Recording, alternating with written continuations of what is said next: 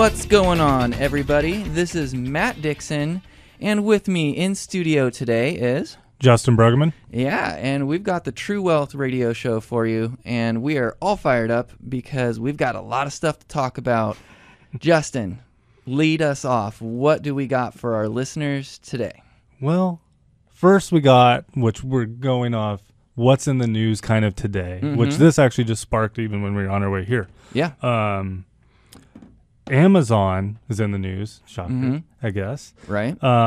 They're seeing employees quit. And it's because Amazon is asking employees to go back to work, and that is causing some issues logistically for the employees. Why? Right, because ever since the COVID pandemic, they went to remote, and now they've put in stipulations that you have to come back to work.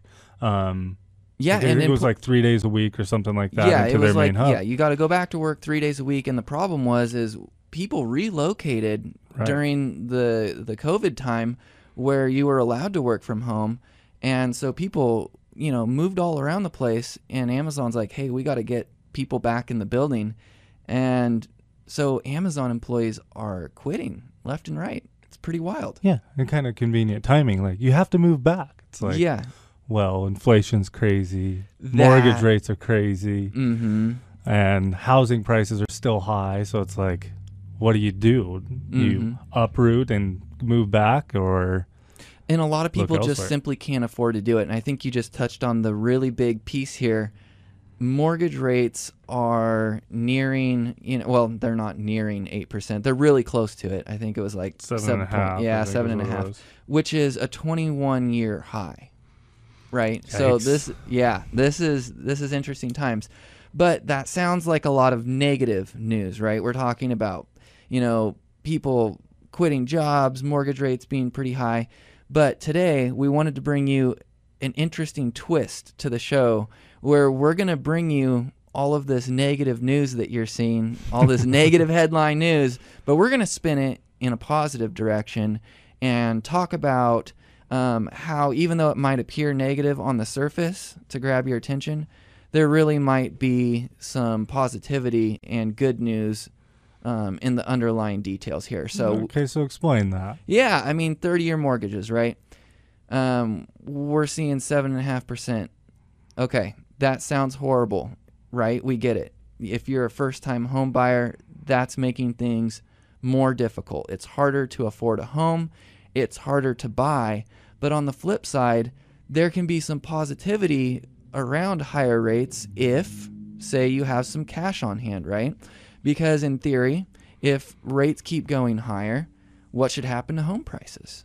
Oh, they should eventually start rolling back to be affordable. Right. And so if you're a buyer and you have some cash, opportunity might arise from these higher rates.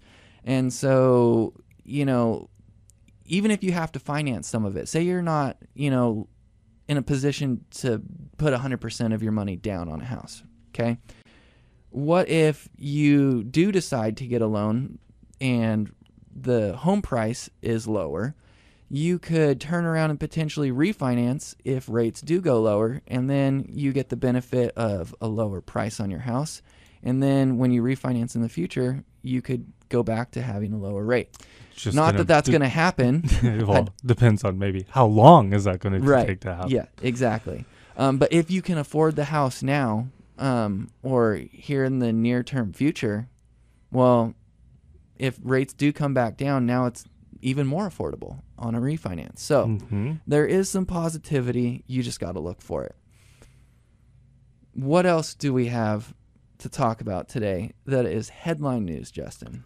I don't know if I would consider it headline news, but, the Fed's still remaining hawkish about inflation. They're still trying to battle the inflation to get it back to around that 2% number, which... Right. And they're talking about potentially more rate hikes. Yeah. We don't know yet if they're going to, but... And expectations, I think, are pretty small increments through, I think, last I looked, is through the beginning of 2024, first, second quarter of 2024. Right. So I don't know how much of a drastic impact that has, because we're actually seeing the data actually coming through that it is slowing just inflation is slowing, just not at the drastic pace. And that's something I didn't even think to talk about, but you just brought it up, and that's a good point. Inflation, has started to slow. The numbers are showing that, and so that is a good sign. Even though it's not where we want it to be, it looks like the situation has improved a little bit. I think one of the other things to look at right now is the U.S. does appear to be in better shape than some of the other major countries that are in play here economically. China really does have a lot of big concerns.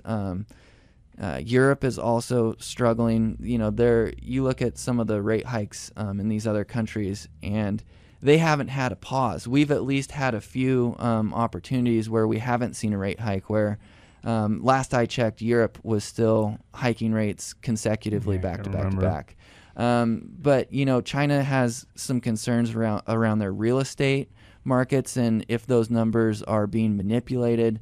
So I think the U.S. still comparatively looks pretty strong, and I think that helps in looking at everyone wants to talk about, is the dollar in trouble? Is the dollar in trouble? But I think when you just look at the economy, I think our economy is still strong, and I think the dollar is still in good shape. And inflation, there's no better way. Inflation sucks. It's just, and everybody is they're feeling the pain of it. Mm-hmm. And what we saw today is, who's feeling the pain of it today, market-wise, Matt? We saw Dick's Sporting Goods fall over 20% today. Yeah. And part of it, it is inflation. We get that. But the more concerning piece there was they noticed that their profit margins have shrunk due to theft being on the rise. And I think we've seen that with a lot of different companies. Walmart had a huge issue with theft. We've seen people now checking receipts as you go out the door. The Costco model. Yeah, the Costco model, exactly. So theft is a huge concern, and like you just said, it's largely due to inflation. People can't afford to live the exact way that they were before, oftentimes, and so unfortunately they've resorted to stealing, and it's just the reality of things. I looked it up in Dick's Sporting Goods here. They reported a 23% drop in their profit margins while their sales were still up 3%. Right. That's interesting to me because sales, that shows that the consumer's still buying. Sales are up. Yeah. Now, whether or not people can actually afford to be buying what they're buying or whether they're putting it on a credit card, whole other conversation. Yeah, that's an entirely different conversation. But it does actually appear that, theft is on the rise a little bit. Retail is slowing. But, Justin, can you give me a little bit of maybe some of the positivity? And it doesn't looks like, there's not much to report that's positive. But Can you extrapolate out of that a little bit of positivity? I guess even it's more of, which we're just talking about. We're talking about Dick's Sporting Goods, which this is not investment advice at all. Mm-hmm. But it's also it's going to be interesting to see what steps they take going forward to fix it. Some of their profits are probably eaten into stuff is just higher priced, and transportation costs are higher. Right, fuel has gotten pretty expensive lately. We've seen that. And so it might just be a little bit of a wake up call to the company, and maybe even a wake up call to other realtors. Retail stores, not realtors. Yeah. Retail stores. I think retail is going to have to adjust on your point. They got to figure this theft problem out, and this is an eye-opener to all these other companies saying, hey, you might want to get ahead of this thing because it's an issue. And we always talk about on this show, too, opportunity, right, as investors. Theft is not an opportunity. No, it's...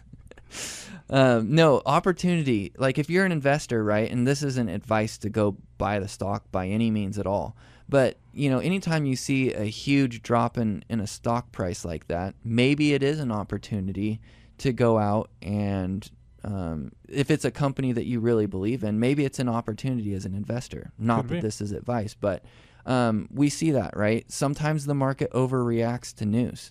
Maybe this isn't an overreaction, and maybe the stock price gets a lot worse. But sometimes in the wake of bad news, we see opportunities come up.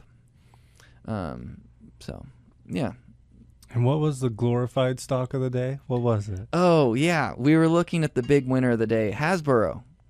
Yes. Right? Like Nerf guns. Nerf guns, and they make a lot of board games. Dungeons and Dragons, I think, was one of them. Monopoly. And so we were joking about that, and I was like, you know, maybe with inflation running hot, people can't afford to play with with real money, so they're going out and buying Monopoly and playing with fake money instead. So Hasbro was the big winner of the day. So that was a little bit of what we saw in the news. But this segment of the show is starting to run a little bit long, so I think it's time for our first profit break. But when we get back, we're going to talk about some of the numbers that maybe aren't in the news. So stick around. You guys are listening to the True Wealth Radio Show, and this is Matt Dixon. And Justin Bruggeman. And you guys are listening to 1240 KQEN and 93.9 FM. All right, listeners, welcome back to the True Wealth Radio Show. We hope you're having a wonderful Tuesday. Justin, to recap, we started the show talking a little bit about what's in the news. We know that mortgage rates are a little bit high. The Fed is still remaining a little bit hawkish on the inflation numbers. We saw some stocks go up. We saw some stocks go down. But we want to kind of jump into the meat of this thing and start talking about some numbers that aren't necessarily in the news. And I know when we started looking into this earlier today, the thing that really surprised me was we're not really talking about the true numbers behind AI. And it seems to be a popular topic. Everyone wants to know, how is artificial intelligence going to shape the future, right? We want to know what is it going to look like, but behind the scenes, how is the cookie really being baked? Right. And so talk to me a little bit about kind of what your thoughts on AI are, and then we're going to jump into some pretty hard numbers here that really might make you rethink the landscape. Well, first is, what is it? Which people can define it in a lot of different ways. So I pulled up the actual definition so we can go and see what it is. And artificial intelligence is the theory and development of computer systems able to perform tasks that normally require human intelligence, such as visual perception, speech recognition, decision-making, and translation between languages. What really surprises me is everyone thinks, when they hear AI, right, they think of maybe self-driving cars or robots. ChatGPT has been a big one. This is kind of just a getting into the weeds moment, but at work the other day, Heather was showing me some of the abilities that AI now has behind artwork, and it's really fascinating. You can ask it to paint a picture and give it a ton of really, really in-depth detail. And I watched it do this, I don't know, 6 months ago or 8 months ago. I don't know how long it was ago. But when it was first really hitting the scene, I watched its abilities to perform this really complicated artwork, and it really struggled kind of out of the gate. Now, it's absolutely insane. It's learning.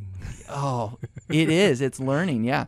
But its ability has really, really grown. So AI is ramping up at a really fast rate. I forget the numbers, but it was, the if-then statements. They've been programming AI, and it just in the last 3 or 4 months, they said it's become 5 times more powerful at learning how to make decisions based on the input. And so you got to think, too, behind the scenes, what does that look like as far as data storage is concerned?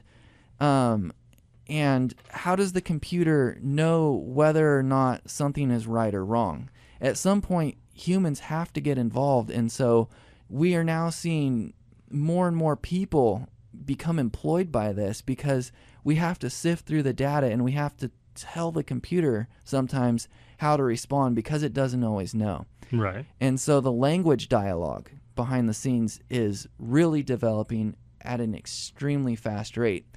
And we tend to think about AI from the standpoint of, we put something into the computer and boom, it just spits something back.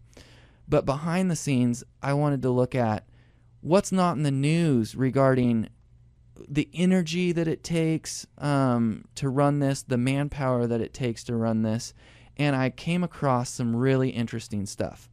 So I'm going to lay it out here, and I want your opinion on this, Justin. Wow. So the University of Massachusetts conducted a study, and they wanted to know how much energy does it take in order to train a popular large AI model. And so they looked into this, and they found that the training on average produces over 600,000 pounds of carbon dioxide. And you're probably sitting there and thinking to yourself, well, what does that really mean? That's the equivalent of around 300 round-trip flights between New York and San Francisco. To put that in comparison, that's nearly 5 times the lifetime emissions of the average car. So we think about AI as this, put something in and get something out type of situation, but the reality is it's actually not nearly as green as you might think, number one. And number two, it is consuming a lot of energy behind the scenes and a lot of waste in order to be able to produce what we want to get out of it. It's got to be trained, and it's not cheap. And so you look at like the average U.S. car, the manufacturing and fuel consumption that car takes comparatively, it's like 126,000 pounds of carbon dioxide. So the AI model is taking 5 times the amount as that car. Right. And so we are spending a lot on energy costs and emissions just to get this stuff trained in order to be able to do what we want it to do. Isn't that pretty wild? That is wild. Yeah. And even just kind of looking at this data, which this is completely off topic, it's funny how which I'm looking at a chart that shows the human life and then American human life on carbon dioxide consumption. Oh, so just like over the entire world, what does the average human emit in emissions of carbon dioxide? Okay. And then Americans are 3 times more. Americans emit 3 times more emissions personally. One American life versus, Well, that doesn't surprise me. No. We are pretty high on our use of energy and other consumables compared maybe to someone else in another country. Which I think with this is, this is certain AI models. I'm assuming it is not, everything that is. No, this is just individually, Right. Which I don't know the context of what this AI machine was producing. But I think it's really important to know that it's not as energy and efficient as we might think that it is. And it's not just the energy costs, right? We're seeing big companies roll a lot of money into AI to try and get this thing up off the ground and really working the way that it needs to. I know that Microsoft, when OpenAI was seeking funding, Microsoft dropped like $10 billion in startup money just to try and get this thing up off the ground. That's pretty significant. Yeah. So we're seeing the rollout of ChatGPT was over $4 billion. Right. Yeah. ChatGPT costs a lot. So Microsoft and a lot of other companies are really going all in. Right. They're pushing a lot of chips in on this with the thought that it will work. And so that makes me kind of think it's too late, because a lot of people are like, we got to stop this. And I'm like, the money's already gone there. Like, we're not stopping it. That's wishful thinking. We might be able to regulate it. Sure. Try. We can try, maybe. But the reality is, where the money goes, like, you can't really stop it at this point. The big companies, the big corporations, they've put their money there, and we're going to start seeing the results of that. I know that NVIDIA, they're selling the majority of the chips that are kind of the building blocks and the foundation for getting this AI up and going. And they're getting, like, on average, I think it was like $10,000 per chip. That's insane. Right? And so, and we've seen NVIDIA's stock price really react to this investment in AI. We've seen the stock run up pretty significantly in the last 6 to 8 months. But it is taking a toll on the environment, and it's also taking a toll on people directly. I know that in Africa, the labor market is really kind of feeling the toll from this because, like we talked about earlier in the show, it takes people to filter through all of this material and to sort through it and help the language models develop.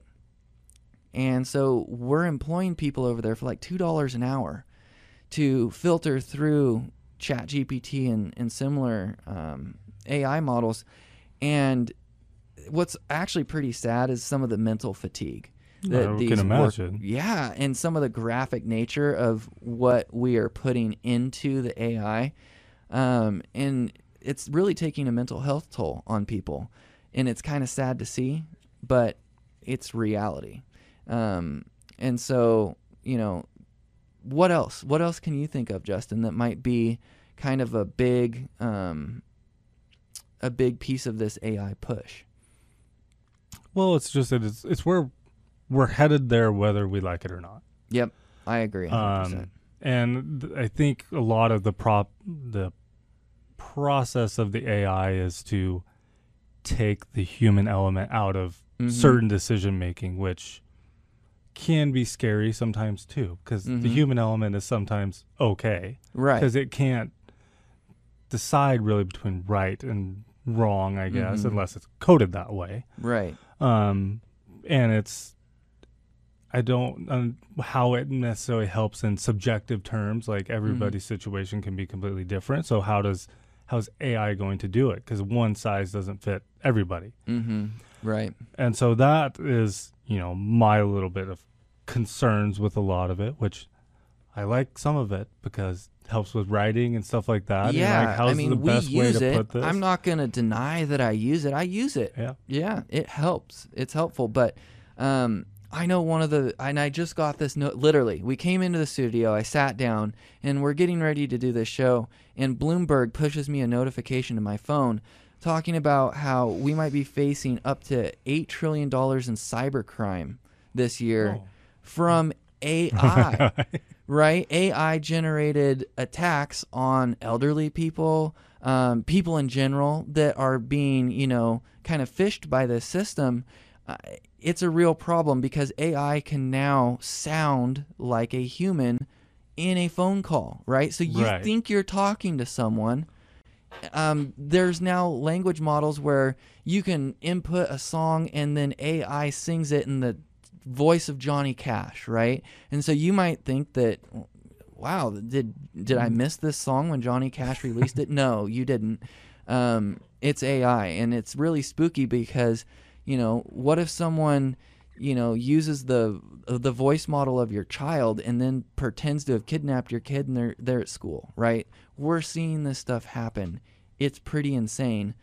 So AI is being leveraged by criminals. It's a concern, but this show isn't just to instill fear today. We wanted to talk about some of the positives. And I think that AI does have the ability to make our lives easier. We're seeing that already. Sometimes there's really trivial jobs that people would hate to do and it kind of sucks your soul. AI can step in and do those really repetitive jobs with ease and at volume and faster than humans can do. It stands to be able to make our lives easier, but there is a cost, and we are going to have to navigate these waters and tread lightly. Right. Well, I mean, it can gather information quickly. It absolutely You know, can, there's certain like information even that we may even be after. And instead of, you know, spending, you know, call it 3 hours saying, Right. Going to all these different places to gather this information, it can give us the ability to ask these questions, and at least it centralizes the information to then it saves time. It can. Yeah, absolutely. Okay, well, we've had our little rant about AI. I think it's time that we go ahead and just take a profit break. And when we come back, we're going to talk about some easy or not so easy ways to build wealth, because that's what you care about. You guys are listening to the True Wealth Radio Show on 93.9 FM and 1240 KQN. This is Matt and Justin Bruggeman, and we'll be right back. All right, everybody. Welcome back to the True Wealth Radio Show, where today you've got Matt Dixon and Justin Bruggeman live in studio, and we're talking about all sorts of different stuff. If you happen to miss the first half of the show, go ahead and go to our website at littlejohnfs.com. Check out the podcast. We're on iTunes. We're on Spotify. We're basically everywhere, so check it out if you missed the first half of the show. But in the second half of the show, we are going to talk about some easy and not so easy ways to build wealth. Mm-hmm. So first, we're not going to overwhelm you. We're going to start with some easy ways that you can build wealth.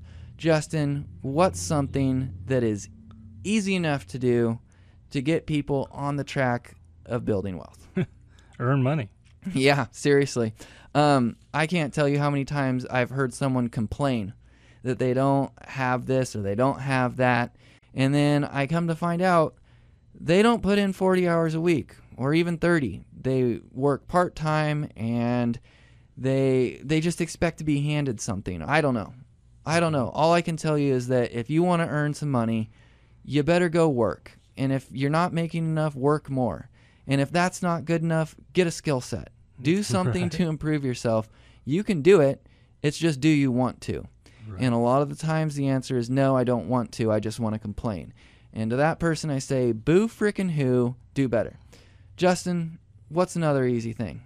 Yeah, well, one of the easiest, try to be the easiest things, I guess, is to stay out of debt. Yes, that would be a good one. That helps tremendously. Mm-hmm. And then to save money automatically. Okay, what do you mean by that? Which you can, technology's at, our fingertips all the time. So, I mean, even if it's automatically having, a portion of your check or once it hits your bank account, go into a savings account. Auto draft some money away. Auto draft money. I think you're onto something there, because especially if you have it withdraw like either the day after or like the same day that you get paid, if you don't really notice it, then you're going to adjust your spending accordingly. Yeah. That's a big piece for a lot of people. Absolutely. Now, some people it varies, but that's a good idea. And then they have certain technology. I know the bank that we use it tracks our spending out of our checking on a weekly basis, and if we're under or over, it kicks money into our savings account automatically. That's pretty cool. I have something similar. It breaks down my spending by category, right? And so I look at that, and I look at it often, and I say, hey, the last 3 months on average, we were too high in this category. Let's kind of watch ourselves here. We'll save some money. So that's a really good thing that you brought up. But can you talk to me a little bit about some of the different, you mentioned auto drafting money over, Right. And that's one of the biggest benefits, which this is a reason why a lot of people have money even saved up for retirement, is because of 401ks. Okay. Because it's automatic savings before you can touch it. And sometimes even before it's taxed, right? You're deferring the taxes to later, But it comes out of your check before you receive it. That's a big one. And so that helps people. And there's different types of accounts that you can set up, which the 401k is just kind of easiast one. That's if your employer offers it, sure. You're enrolled in it, you put money aside, it automatically goes in. You don't see it, you don't touch it. You shouldn't touch it. But then there's other ways of savings on whether it's you want to use this, building wealth as in money I'm using for retirement or I'm using to purchase a home in future years. And so there's different accounts that are have different purposes and different tax ramifications. Right. So if you don't have a 401k or a 403b or a simple IRA, which is a small employer-sponsored plan, or a SEP IRA if you're self-employed, and then they have traditional and Roth IRAs. So, and Roth IRAs is after-tax savings that grow, and then in retirement is tax-free. That's nice. That's a unique feature, isn't it? Yes. Yeah. And there's limitations on income and things like that, but and then traditional IRAs. So if you don't have a workplace plan, you can still get the tax deferred and the tax savings each year and put it into an account, and it grows tax deferred. And then when you withdraw, you pay the taxes later. You know, something that's interesting, and I've noticed this over the years, is a lot of people don't realize that you can actually start an account that is separate from a retirement account. You could set up an individual account for yourself and still put money in there and invest in stocks or bonds or CDs or whatever it is that you're looking to invest in. You can do that. If you're married, you can open a joint account with your spouse and invest your personal money that way. So what you're saying is there is a vehicle often for anyone and everyone, depending on what it is that they need and what it is that they're looking for. So if you don't know which one is best for you, you should maybe ask an advisor. Right. That's a good time. If you don't know what type of account you need or what's best, seek advice, whether it's from us or someone else. If it is us, Justin, how do they reach us? 541-375-0898. Yep. Or you can just go to the website at littlejohnfs.com, and you can drop a chat in there. You can even text that number that Justin gave out, or email us at info@littlejohnfs.com. But yeah, so setting some money aside is a easy way to start trying to build some wealth. What are some not so easy ways, though? What are some of the more maybe complex or difficult ways to start building some wealth? I don't know if it's necessarily harder. It's what it does make it harder for you to build wealth. So if you were in a high debt situation, which you can even take the reverse, and you have compound interest when you're saving money. If it's invested, you're compounding, the money that's coming in and the interest. Right. It can work the reverse ways with debt. Because as you compile debt, that interest is also compounding as well. That and you're it's having working to pay against back. you, right? That money that could have been saved is now working against you. Okay. Right. And so, and there's different ways, to pay off debt. I mean, what is the Dave Ramsey most common one is the snowball effect. Is, start with the lowest amount one. Yeah. Pay that off, and then use that payment to tack on to the next one and work yourself up. Which, I mean, the moral of kind of that story is spend less than you make. Right. And it just takes discipline. It takes effort, delaying gratification. So it's not necessarily easy, but it is definitely doable. Right. So that's a big one. I think another one that is worth mentioning is just working to try and minimize impact on taxes, right? There are ways that you can work to lower your tax impact.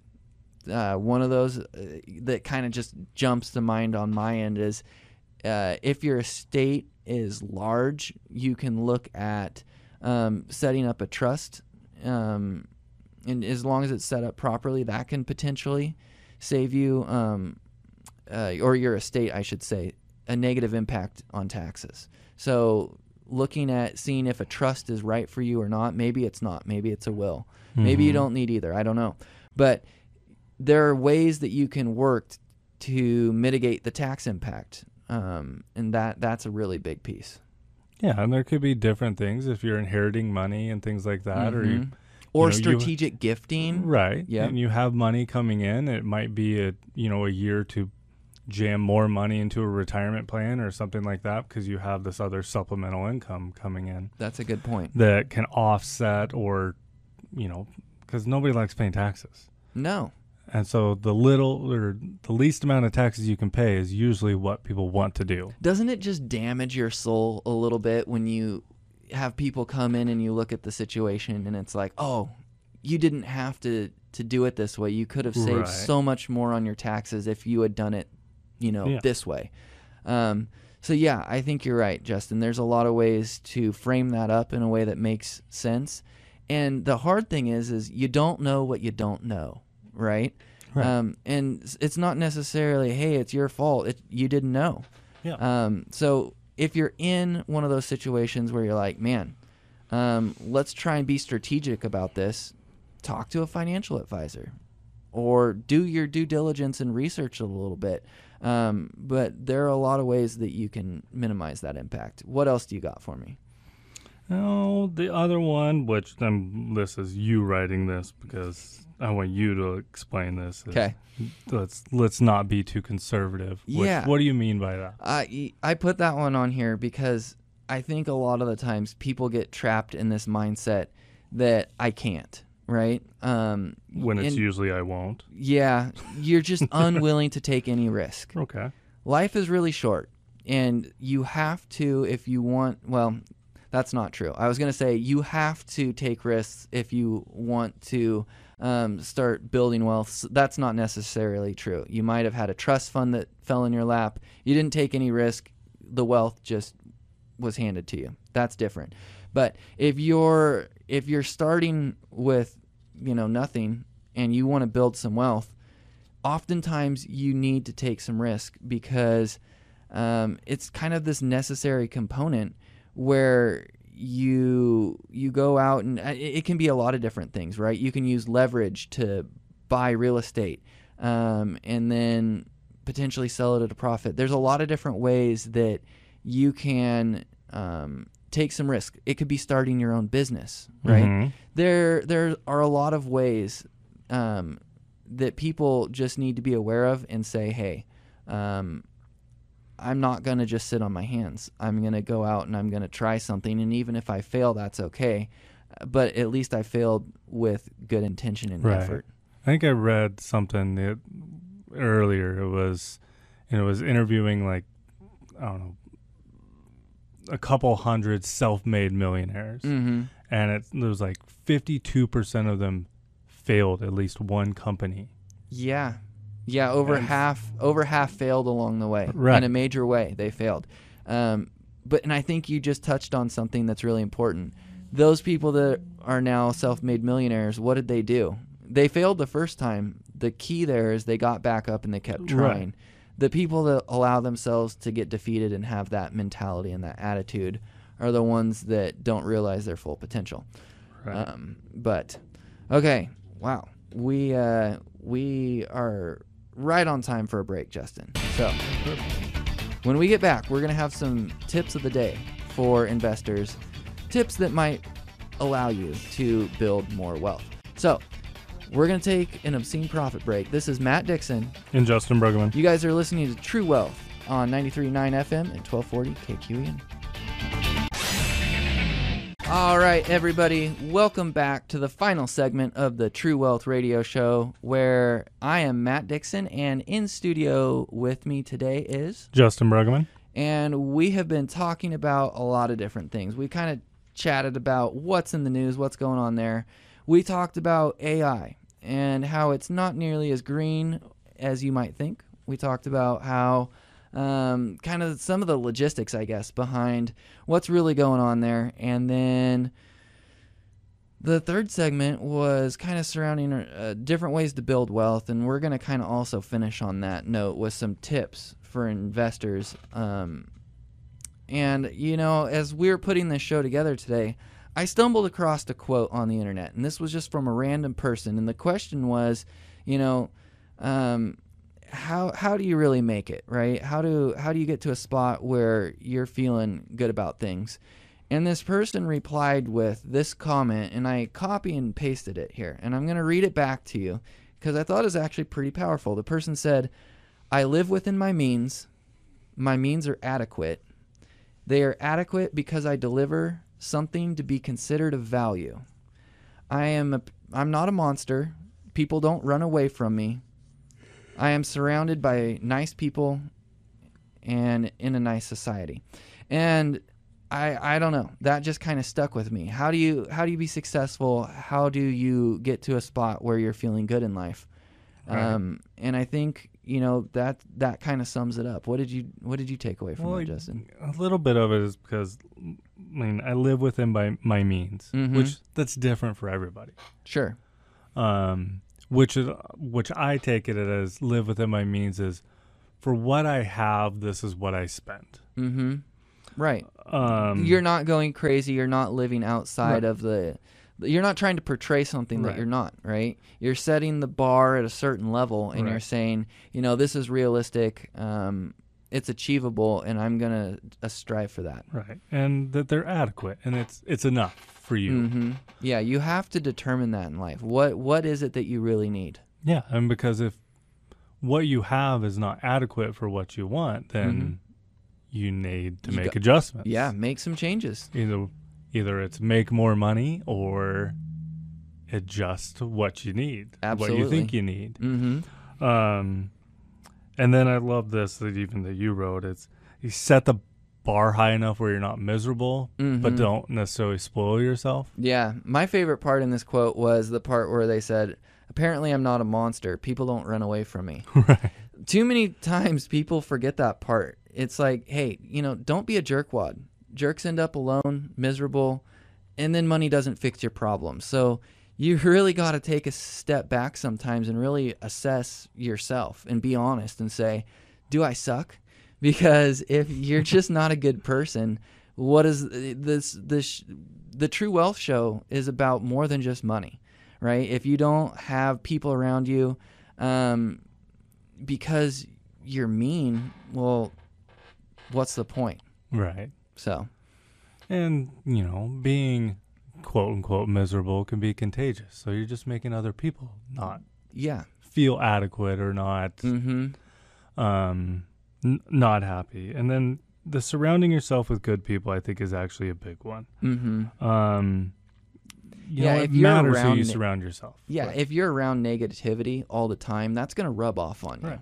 And so you have to be conscious enough to say, hey, I am going to surround myself with positivity and with people that want stuff out of life, right? And even surround yourself with people that are smarter than you or more specialized than you in different ways. Yeah, there's a lot of wisdom in that. And that is a really big one is I don't know everything.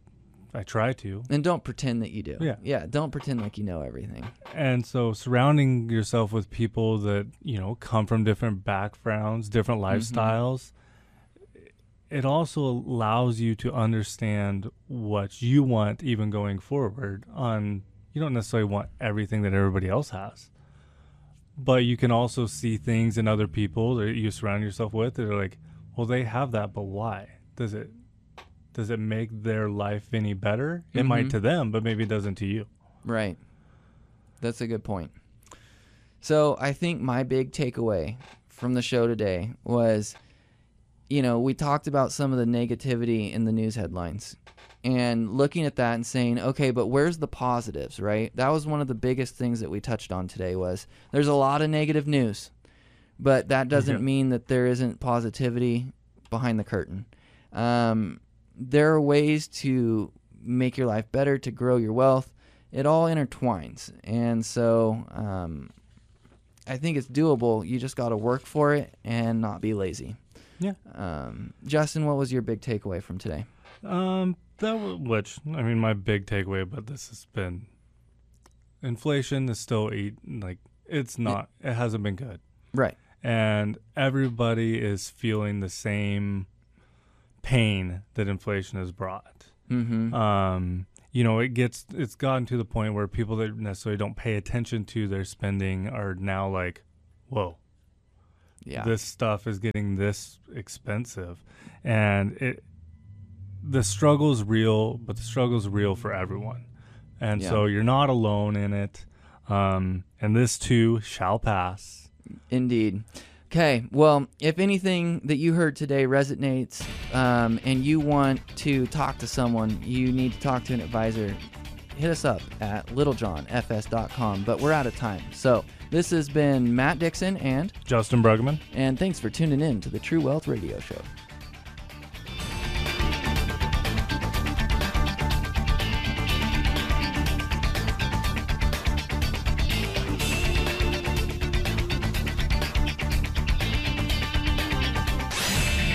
The preceding program was paid for by Little John Financial Services. The opinions and views expressed may not reflect those of Brooke Communications, its affiliates, or its employees.